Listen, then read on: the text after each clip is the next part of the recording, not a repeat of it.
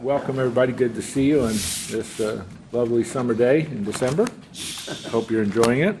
Yes. Yeah. I know you are, and I'm excited for you. But we're in the 11th chapter of the book of Revelation. Let me rehearse and remind and refresh your memory on a couple of things.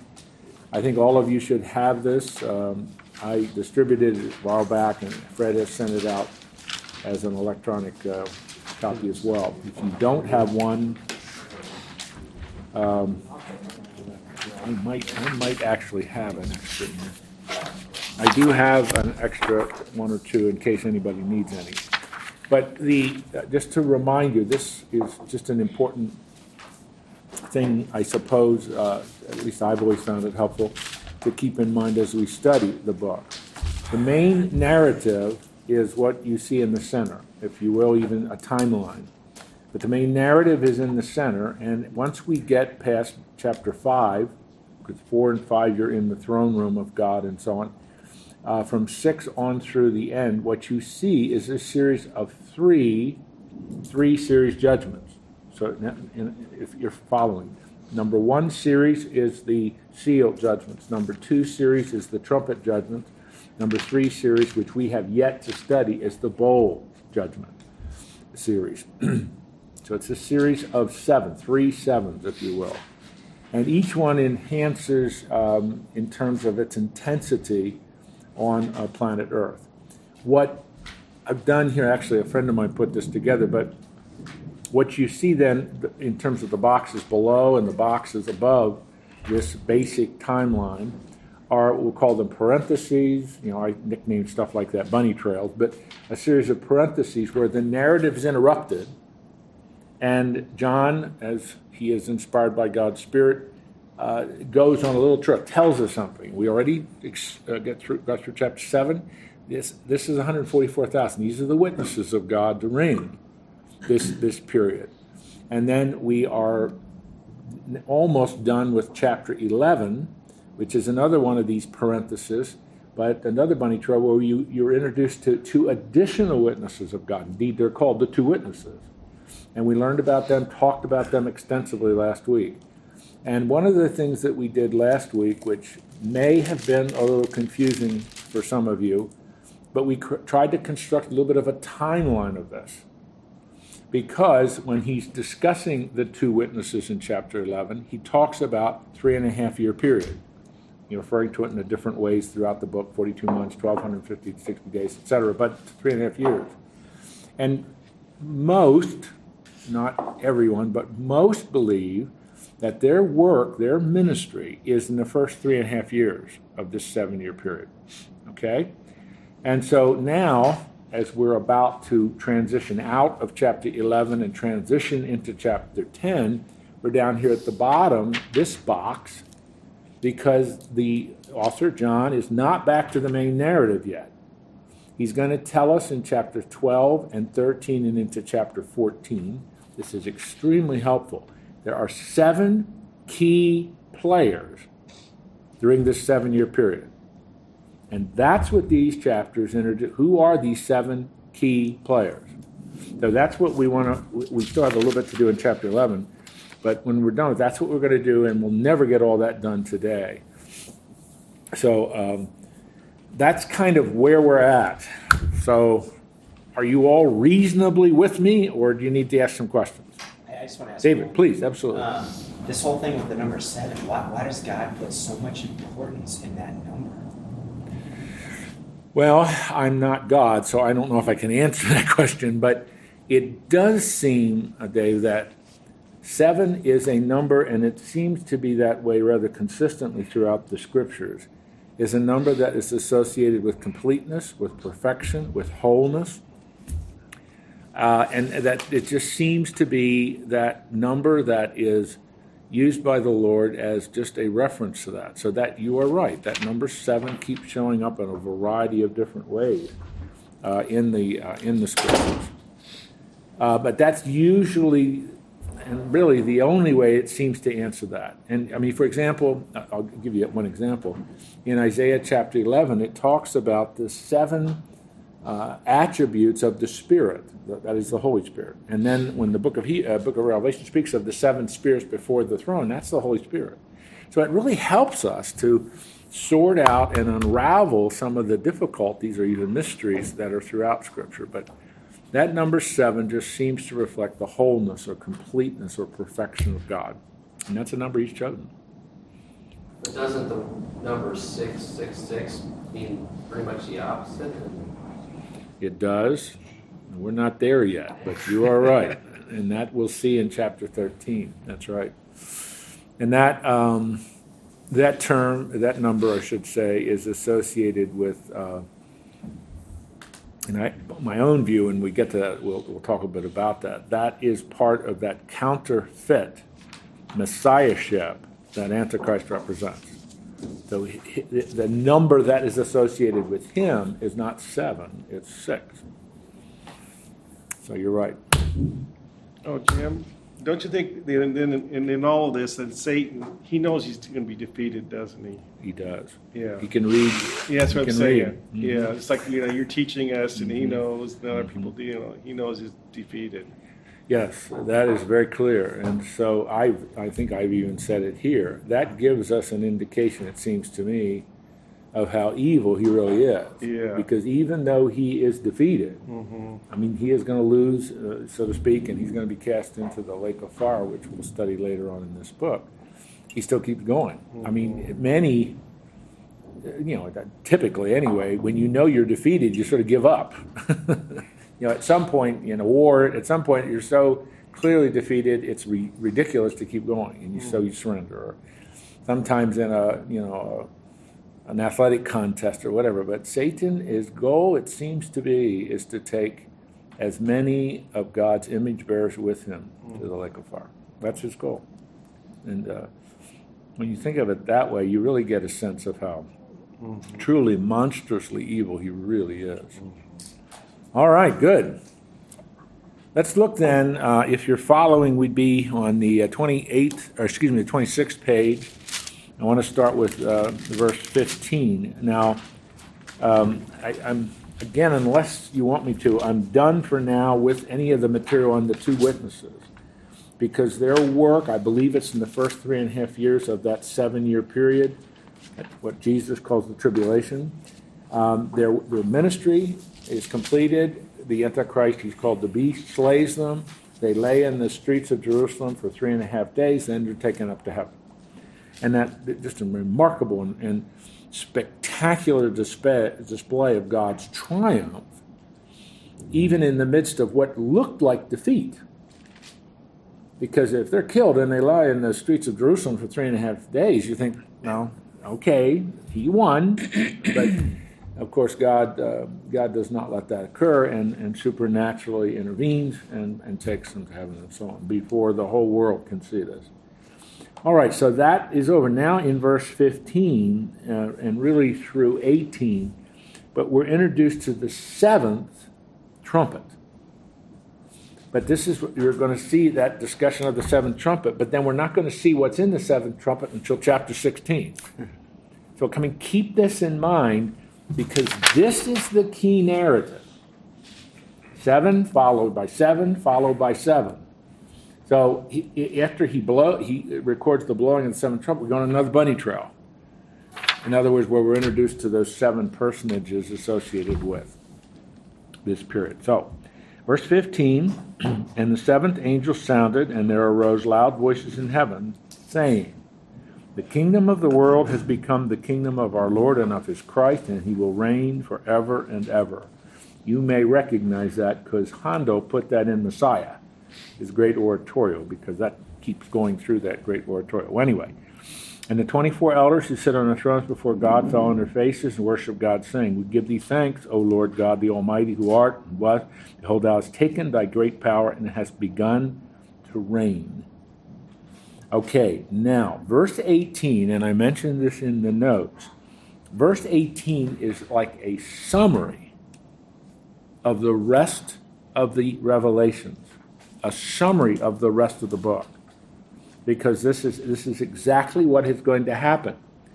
And the nations were enraged, and thy wrath came, And the time came for the dead to be judged, a time to give the reward to thy bondservants and prophets and saints and those who fear thy name, the small, the great, to destroy those who destroy the earth. So verse 18, you have this announcement, this remarkable, extraordinary announcement of the kingdom of God is now coming to earth, and he's going to reign forever and ever. And then at summary of verse 18, but before that happens, these things have to happen. And that's what verse 18 is, just a quick, in literature we sometimes call this a foreshadowing, but it's summarizing what's about to come. And so you have in continued rebellion of humanity, the nations raging, God's continued wrath of judgment, then the judgment of God at the end, and then the division of humanity as a result of that. So, I mean, it's like this huge, big overview panorama of what is about to come. And then he says something in verse 19, which at first is a bit curious. And the temple of God which is in heaven was opened, and the ark of the covenant appeared in his temple, and there were flashes of lightning, sounds, peals of thunder, earthquake, and great hailstorm. What is that all about? John the writer, is able to peer into heaven. God has granted him that throughout this book, and he sees the Ark of the Covenant. Now that raises a question. Does that mean then that in the heavenly temple of God there is an ark? Yes. Now you have to let your mind, well, maybe that's not the right way to say it, but you have to review things that are in other parts of the Bible. In the book of Exodus, when Moses is instructed by God to construct the tabernacle, which is the precursor to the temple that Solomon will build, he allows him to get this vision, gives him the dimensions of it. It is an exact replica of what's in heaven.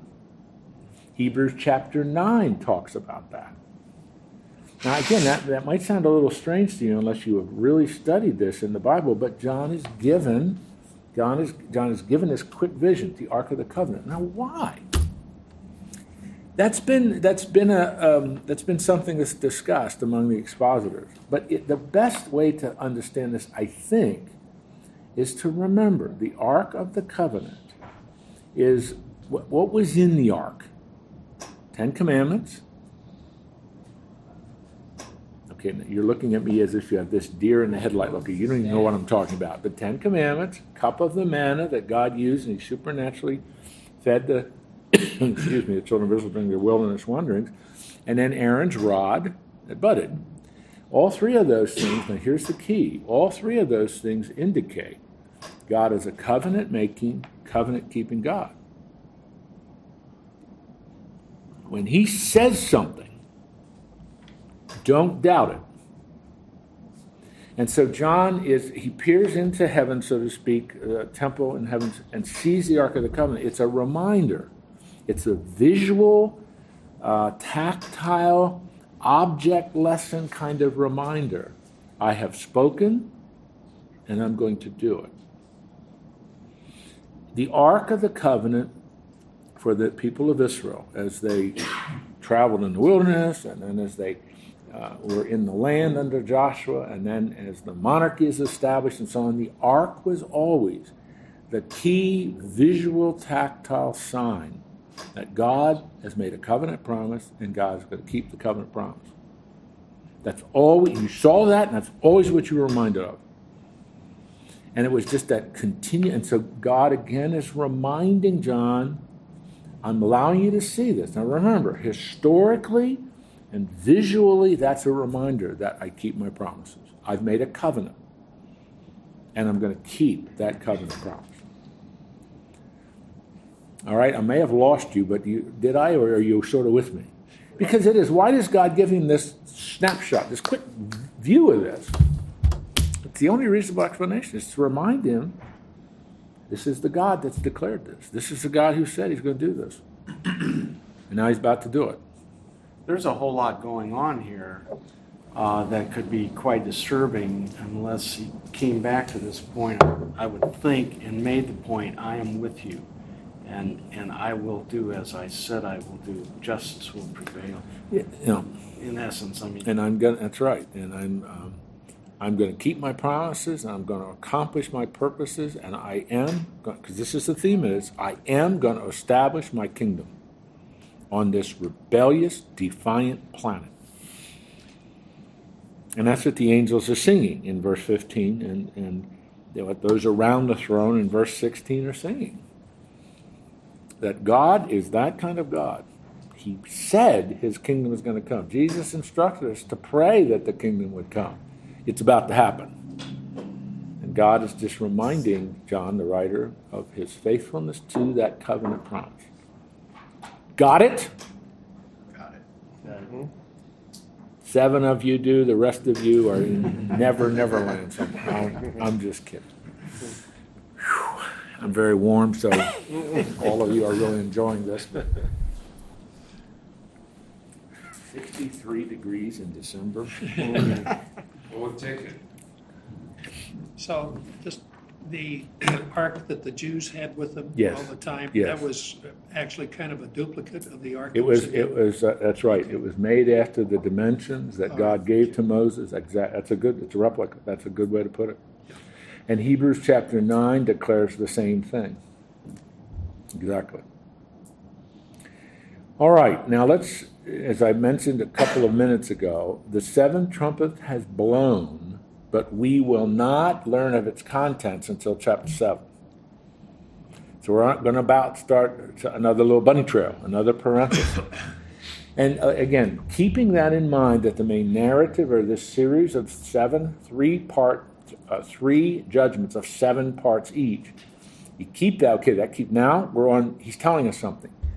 And it's almost as like, I'm not trying to make this up because I don't know, but I think this is right. It's almost as if, all right, we need to know who are the main players in this period of time. Who are the main actors, if you want to put it that way? Who are the key people? What is going on here? We've heard about God's judgments, seal, trumpet, but who is doing what during this 7-year period? And so chapter 12 and 13 particularly, and 14 kind of focuses a little bit on all of these things together, but in this passage of chapter 12 and chapter 13, we are introduced to the 7 key personages that make up this conflict. Now, the first one's the most problematic because it has generated a tremendous amount of controversy. But let me read it. And if you're following in your notes, we're now transitioning right to the top, page 27. But verse 1 and 2. And a great sign appeared in heaven, and a woman clothed with the sun, and the moon under her feet, and on her crown a crown of 12 stars. And she was with child, and she cried out, being in labor and in pain to give birth. All right. If all we had was a woman clothed with the sun and she gives birth, we might conclude that's Mary. But it says of her she has a crown of 12 stars. And we know, there are 2 things here. We know sun, clothed with sun, and moon under her feet, and on her crown had a crown of 12 stars. Those 2 things, the moon and the star, refer to Jacob and Rachel in Genesis 37. And the 12 stars refer to the children of Jacob.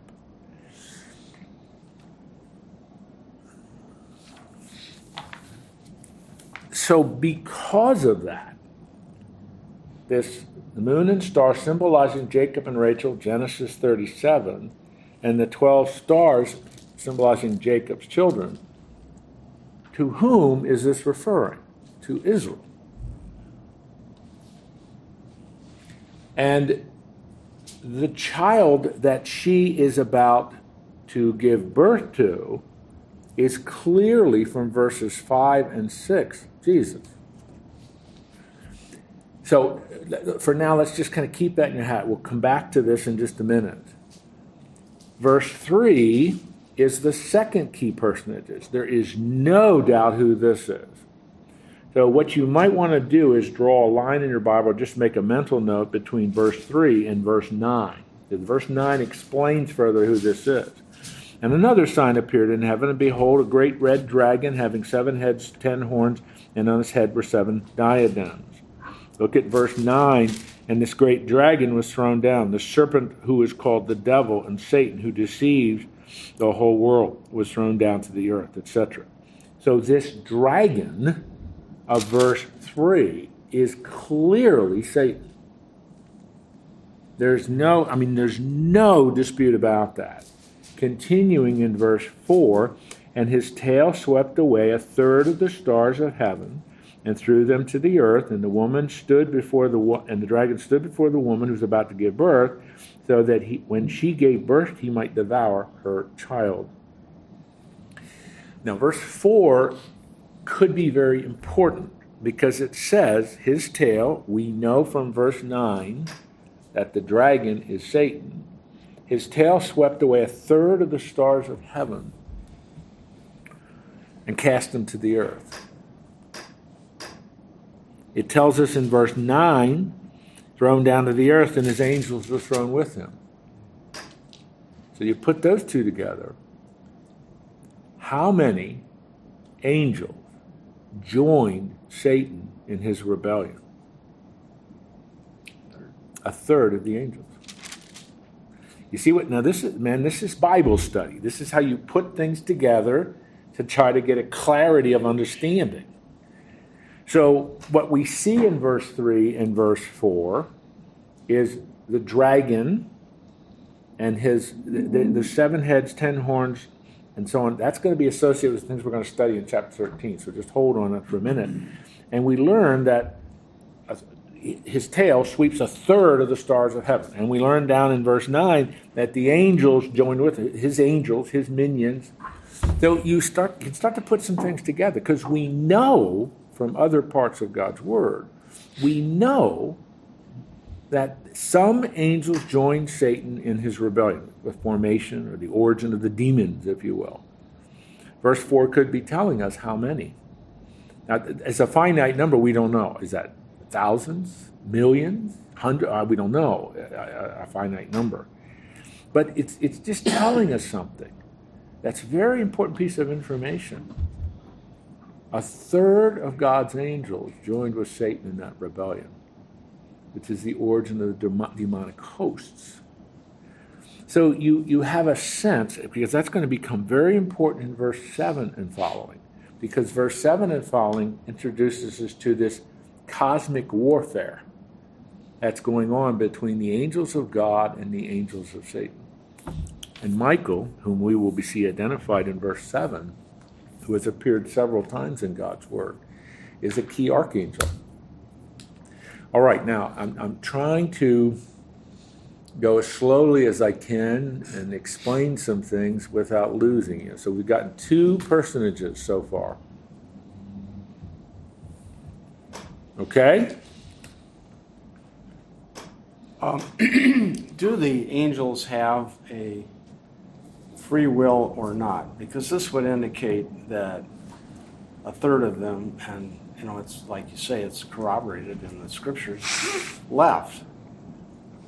Can you speak to that point of the will of an angel?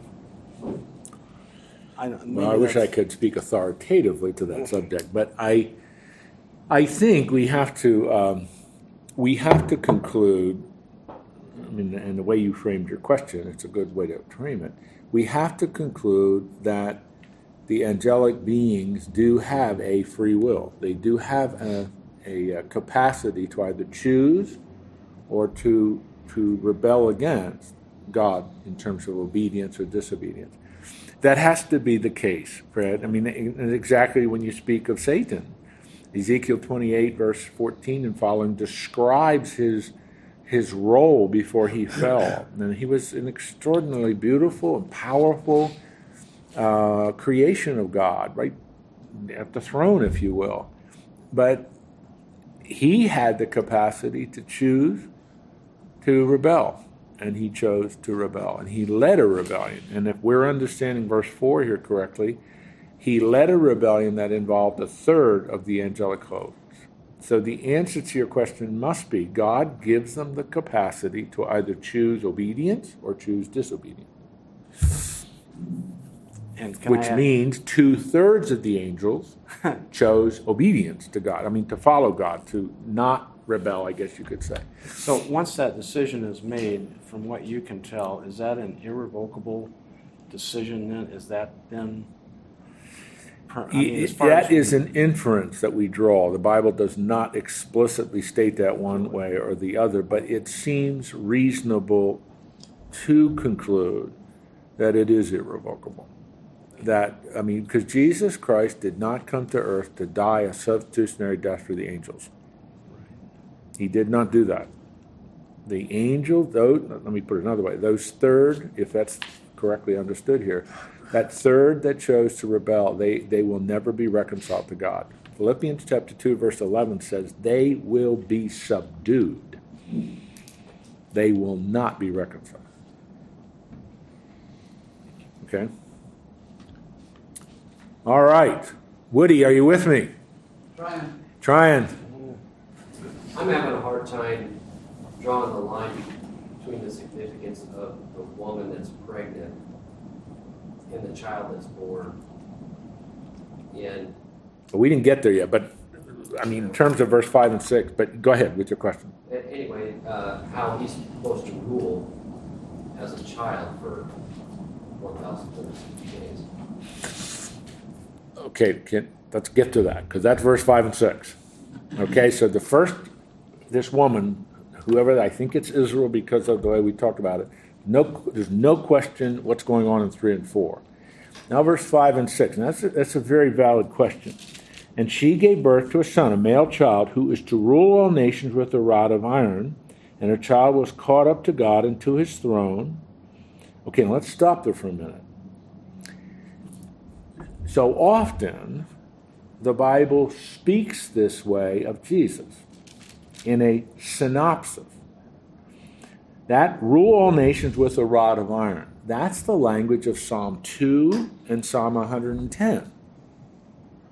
And are caught up to God and to his throne. What would that be a reference to? To his ascension. But remember, and in what I'm about to say, I think I'm going to answer your question. But the Bible... Oh, do we have them? They're on the Right there, Jim. Oh, yeah, thank you. I should probably look. All right, here's... You got the Son, okay? What the Bible does is it speaks prophetically. I'm thinking here of like Psalm 2, Psalm 110. Just it goes on and on. There's a whole bunch of them. The Old Testament prophecy. It speaks of him being born and him ruling. Okay? That doesn't look like it, but that's you. And that's ruling. Okay?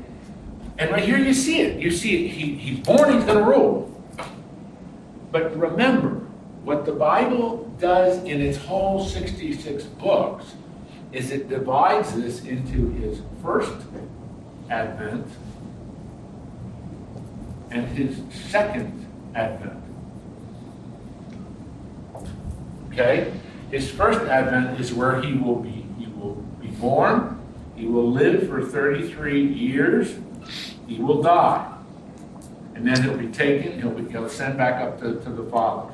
Then he will come again and establish his rule. Verse 5 summarizes the whole thing in 3 phrases. That's all it's doing. But it becomes very clear as this unfolds. This is clearly a reference to Jesus. And Satan's goal, Satan's mission, Satan's focus is to destroy this child. And when he cannot destroy the child, then to destroy all of those who follow the child. That is Jesus. Did I lose you or are you with me?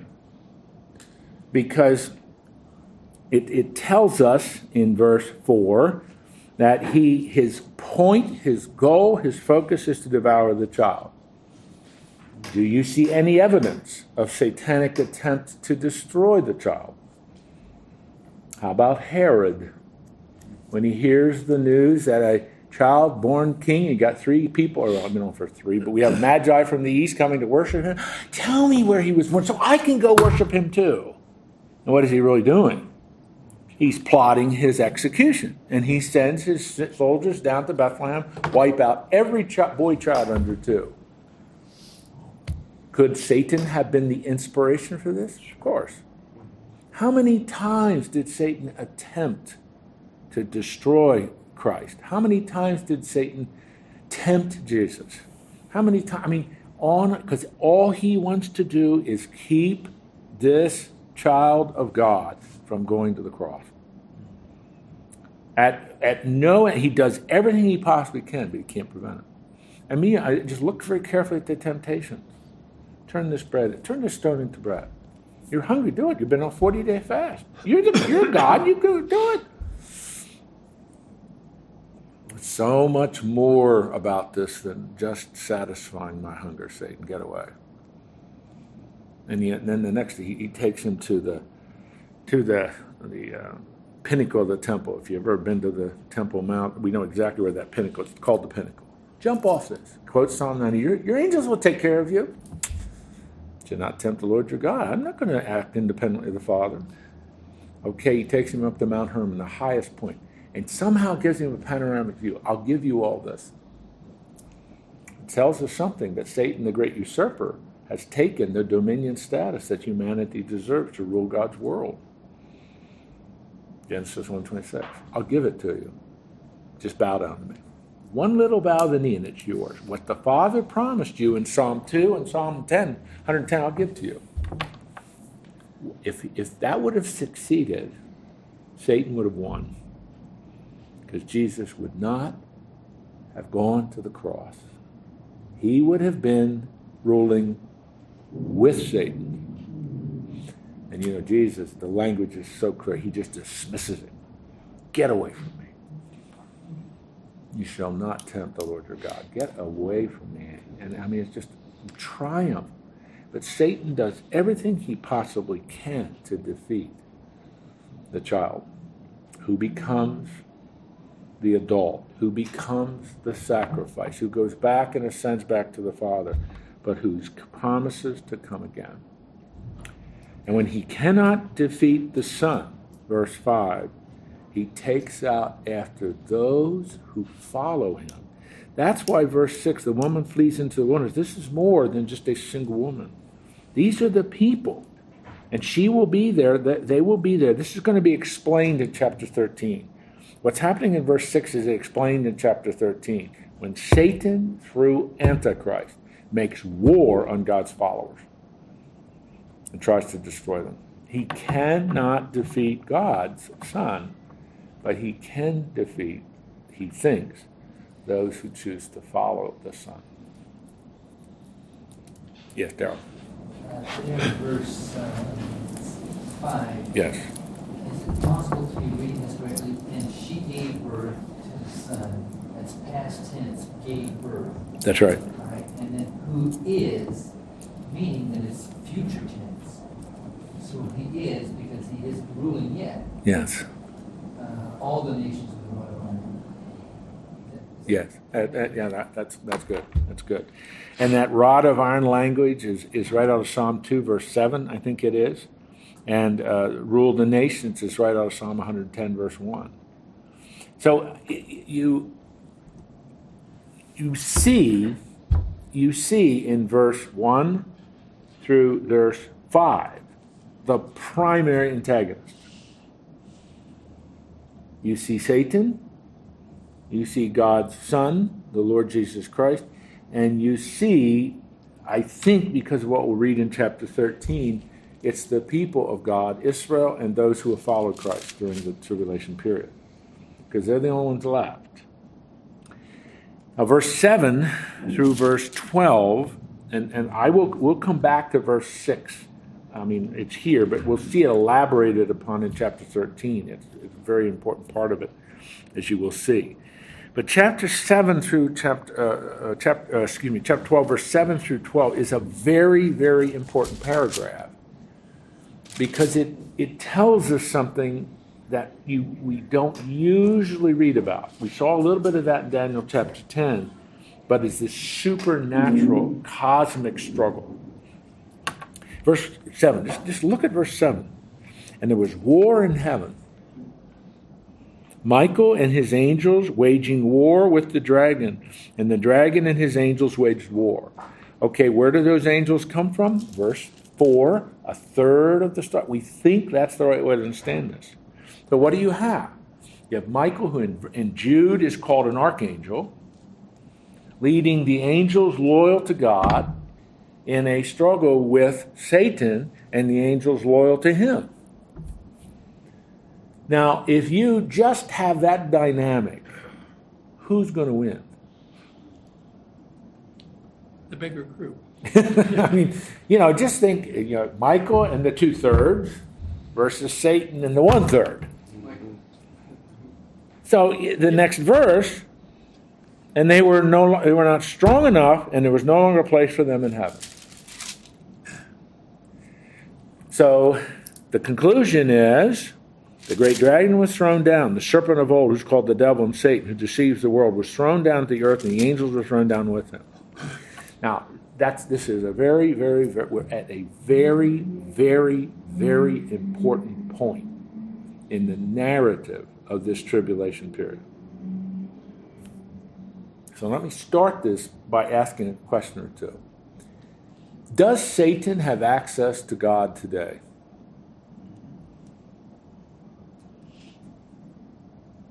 Okay, obviously you didn't hear that, so I'll repeat it. Does Satan have access to the throne room of God today? Can Satan go into the presence of God today? I mean, that's a hard question to answer. I don't think he would. Only if allowed. All right, only if he's allowed. Do you have any evidence of Satan doing that? Job. With Job.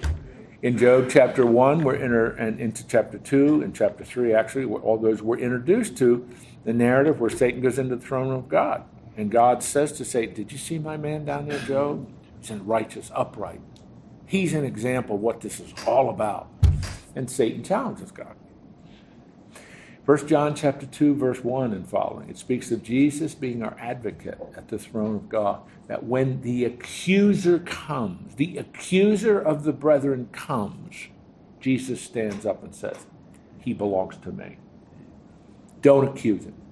I bought him, or her, whoever, those who put their faith in Christ. So the inference seems to be that Satan still has access to God's throne. And he's the accuser of the brethren, a phrase that's used of him. But what this passage is telling us is in this last segment of time, before Christ returns on all of that, Satan now will forever be denied access to God. He can no longer go into the throne room. He is thrown out of heaven. Access is denied. So we're seeing here, which is just really quite powerful, we're seeing this, that as things are going on planet Earth, there's this enormously significant cosmic battle among the evil versus good angels, if you will, Michael versus Satan, if you will. And it says, it's very clear, he's not strong enough. The 1/3 cannot defeat the 2/3. And so they're dismissed from heaven. And we have no doubt whom this is referring to. Verse 9, that's it. By the way, verse 9 is a really important verse for the whole Bible. Because you have all those labels. The serpent of old. That takes you all the way back to Genesis 3. The devil. Satan. All of those key names of the chief rebel against God are in this verse. We have no doubt what's going on here. This accuser, this deceiver, this serpent of old, Genesis 3, is thrown out. no longer has access to heaven, and his minions that go with him. You know, you say there's no doubt, but as I read verse 7, it says Michael and his angels fought against the dragon, and the dragon and his angels fought back. Right. Then verse 8 says, but he was not strong enough, and they lost their place in heaven. So I don't understand if he's saying that Michael wasn't strong enough. No.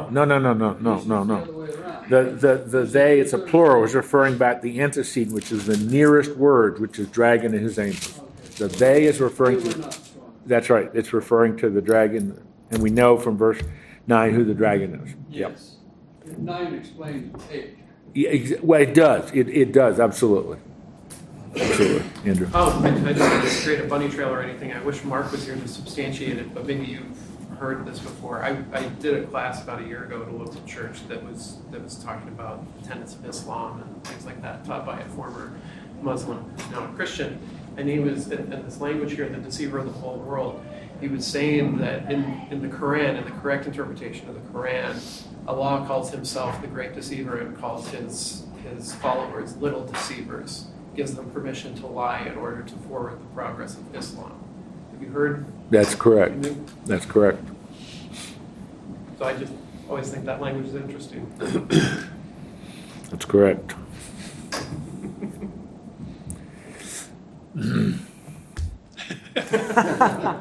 It's fine, you don't need to go I'm down just going to let that lie on the table in light of Donald Trump and everything else that's going on. I'm just going to let it lie there on the table.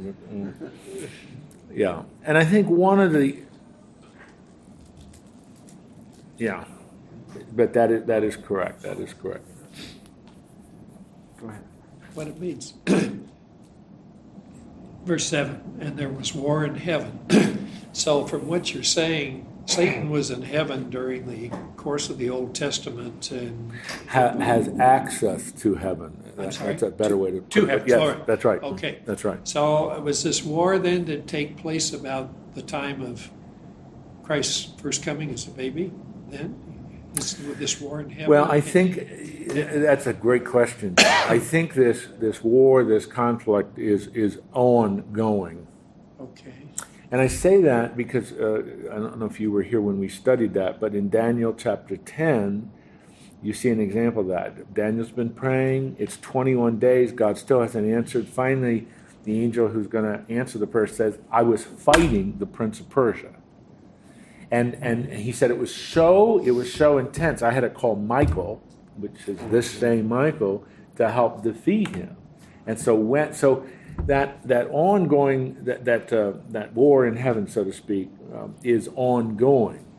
What we see in verse 7 and 8 now, it's reaching a point of intensity and climax. And I mean that's just hard to imagine because in human time you're talking about several thousand years. But I think that's the correct way to understand that. See, that's one of the elements that the Bible, and it does not happen very often, but the Bible lifts a little window and lets us look into this.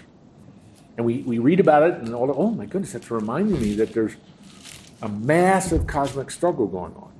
Paul does that in Ephesians chapter 6, verse 10 and following. He says, now don't forget. I want you to dress with the whole armor of God. Don't forget that you war not against flesh and bone, but against rulers and powers and authorities in the heavenly places. This spiritual warfare is real. So dress for battle. In other words, and that he doesn't mean you literally put on the breastplate, but it's just this: you stand for truth. Make sure you stand for truth. Put on the breastplate of righteousness. That's who you are now. Make sure you understand. Put on the helmet of salvation. Make that very clear. You are a part of God. Salvation. Put on it's all, and then have the sword of the Spirit, which is that offensive weapon. The shield of faith.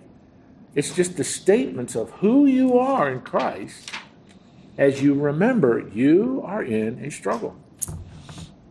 And there is someone out there and all his minions that do not want you to succeed. And they're going to throw everything at you to prevent you from succeeding.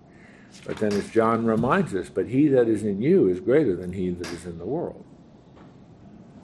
Jim, when we respond as Christians to temptation, and we derive pleasure from responding to it and yielding to it, we enjoy that pleasure, then Satan isn't really on our side giving us pleasure. He's against sinners and against Christians who would sin to draw them away from him.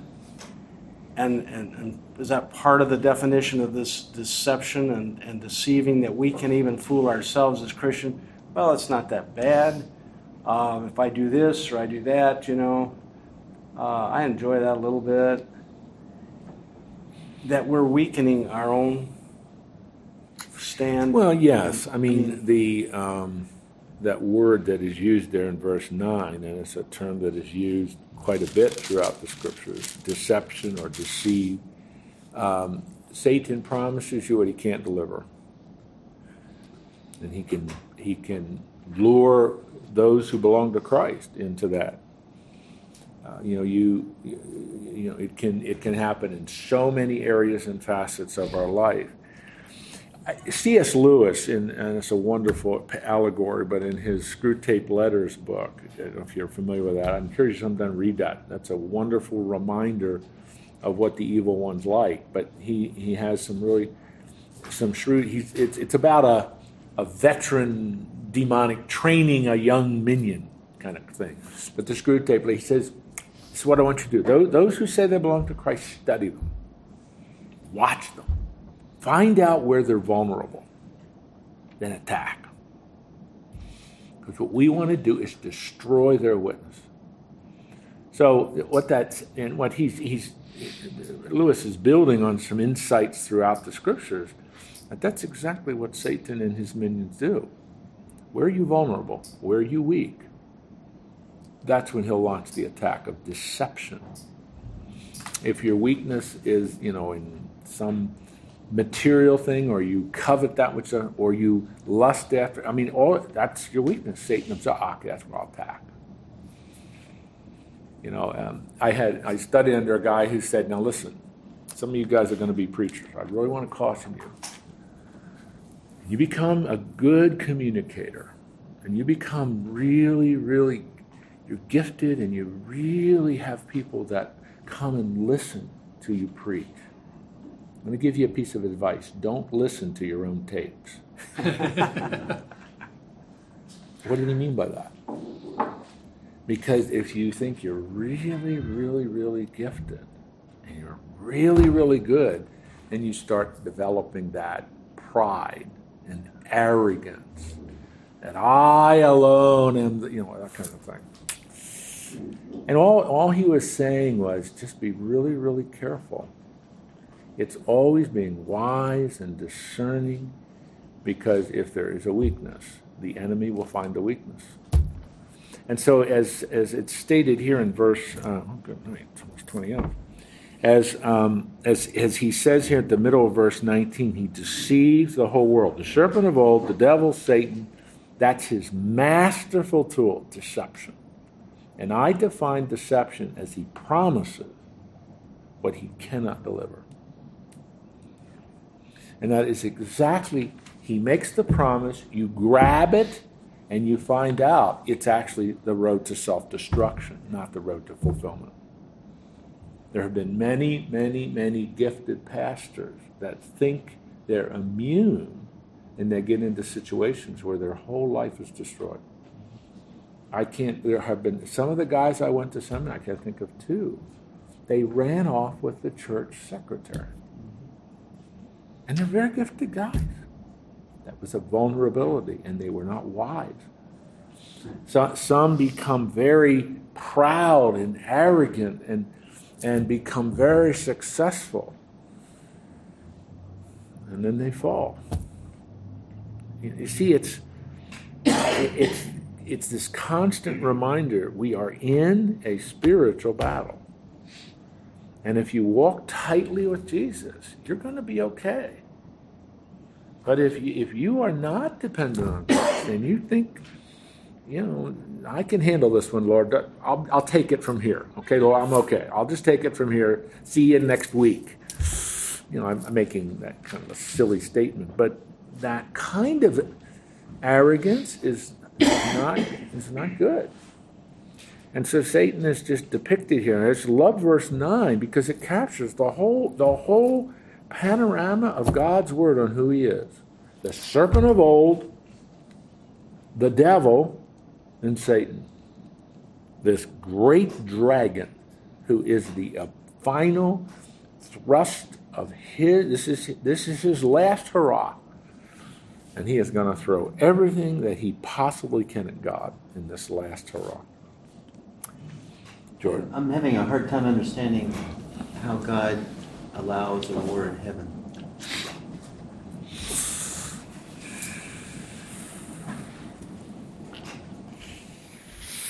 Oh, George, you're asking.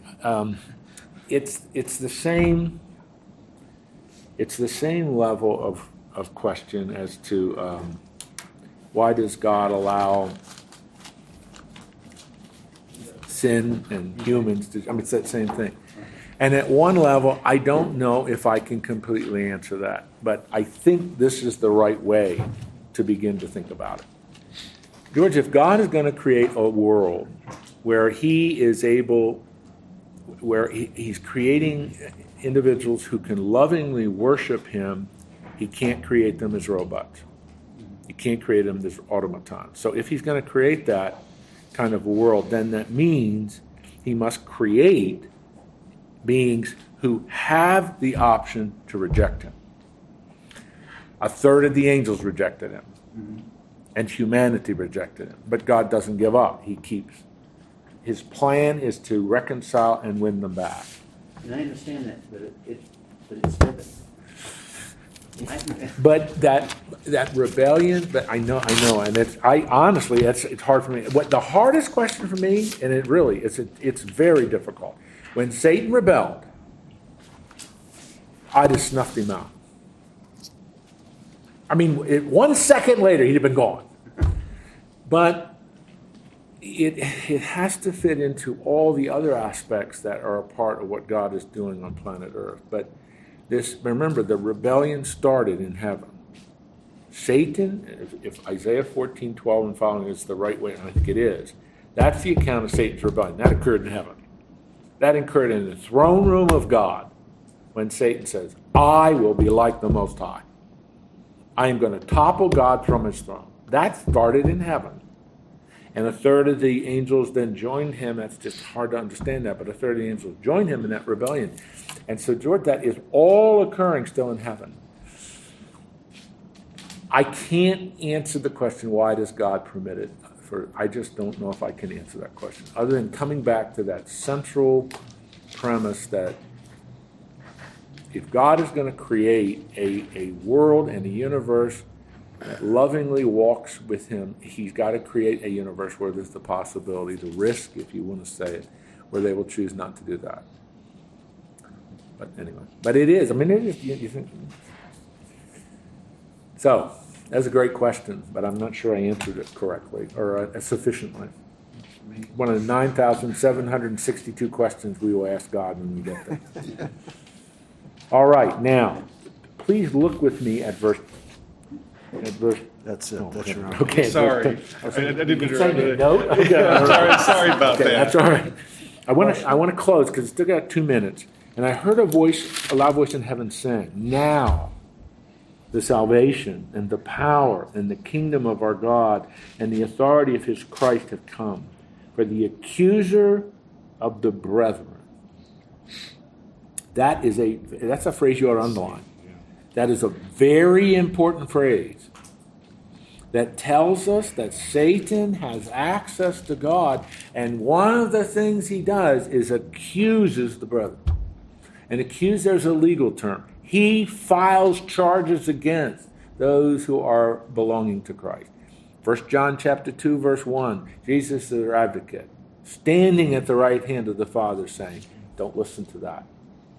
He belongs to me. Job Job chapter 1 and 2. It's the same. That's throughout the scriptures. That is one. And why does God allow that? I don't exactly know. There's some answers that we can, somewhat I responded to George's question, but now it's over. He's thrown down. Who accuses them before God day and night? No longer. Listen to me. As if you're not listening to me, but what I want you to see something. We're going to pick this up. The fall of Satan occurs in 3 stages now. Stage 1 is chapter 12, where he's dismissed from heaven.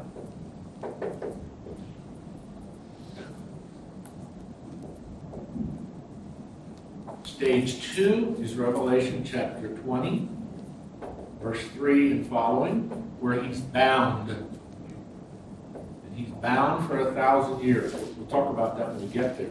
Stage 3 is Revelation chapter 20. I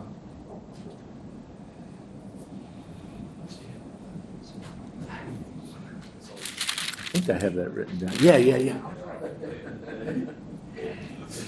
Verse 10, where he's cast into the lake of fire.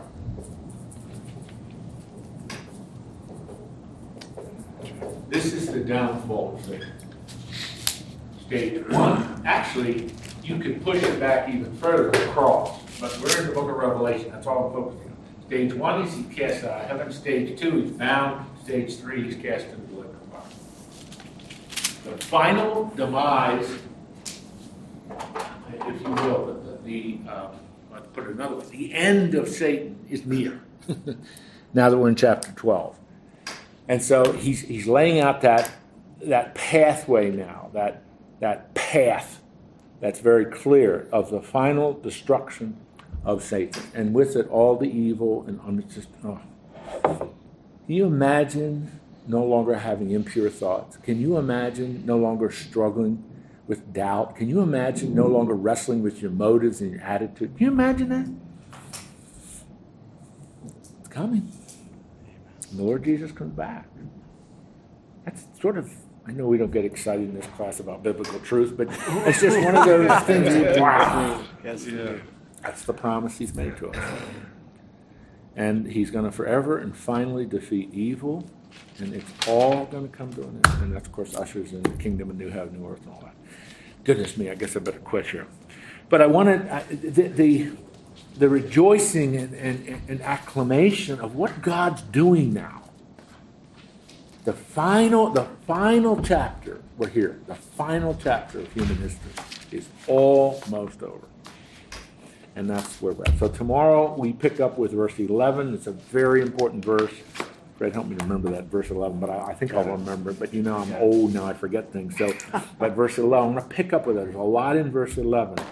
And then we'll continue looking at these other personages, and especially chapter 13. First half, we're introduced to the beast. Second, which is Antichrist. Second half, we're introduced to his key right-hand man, the false prophet. So, a lot to do yet.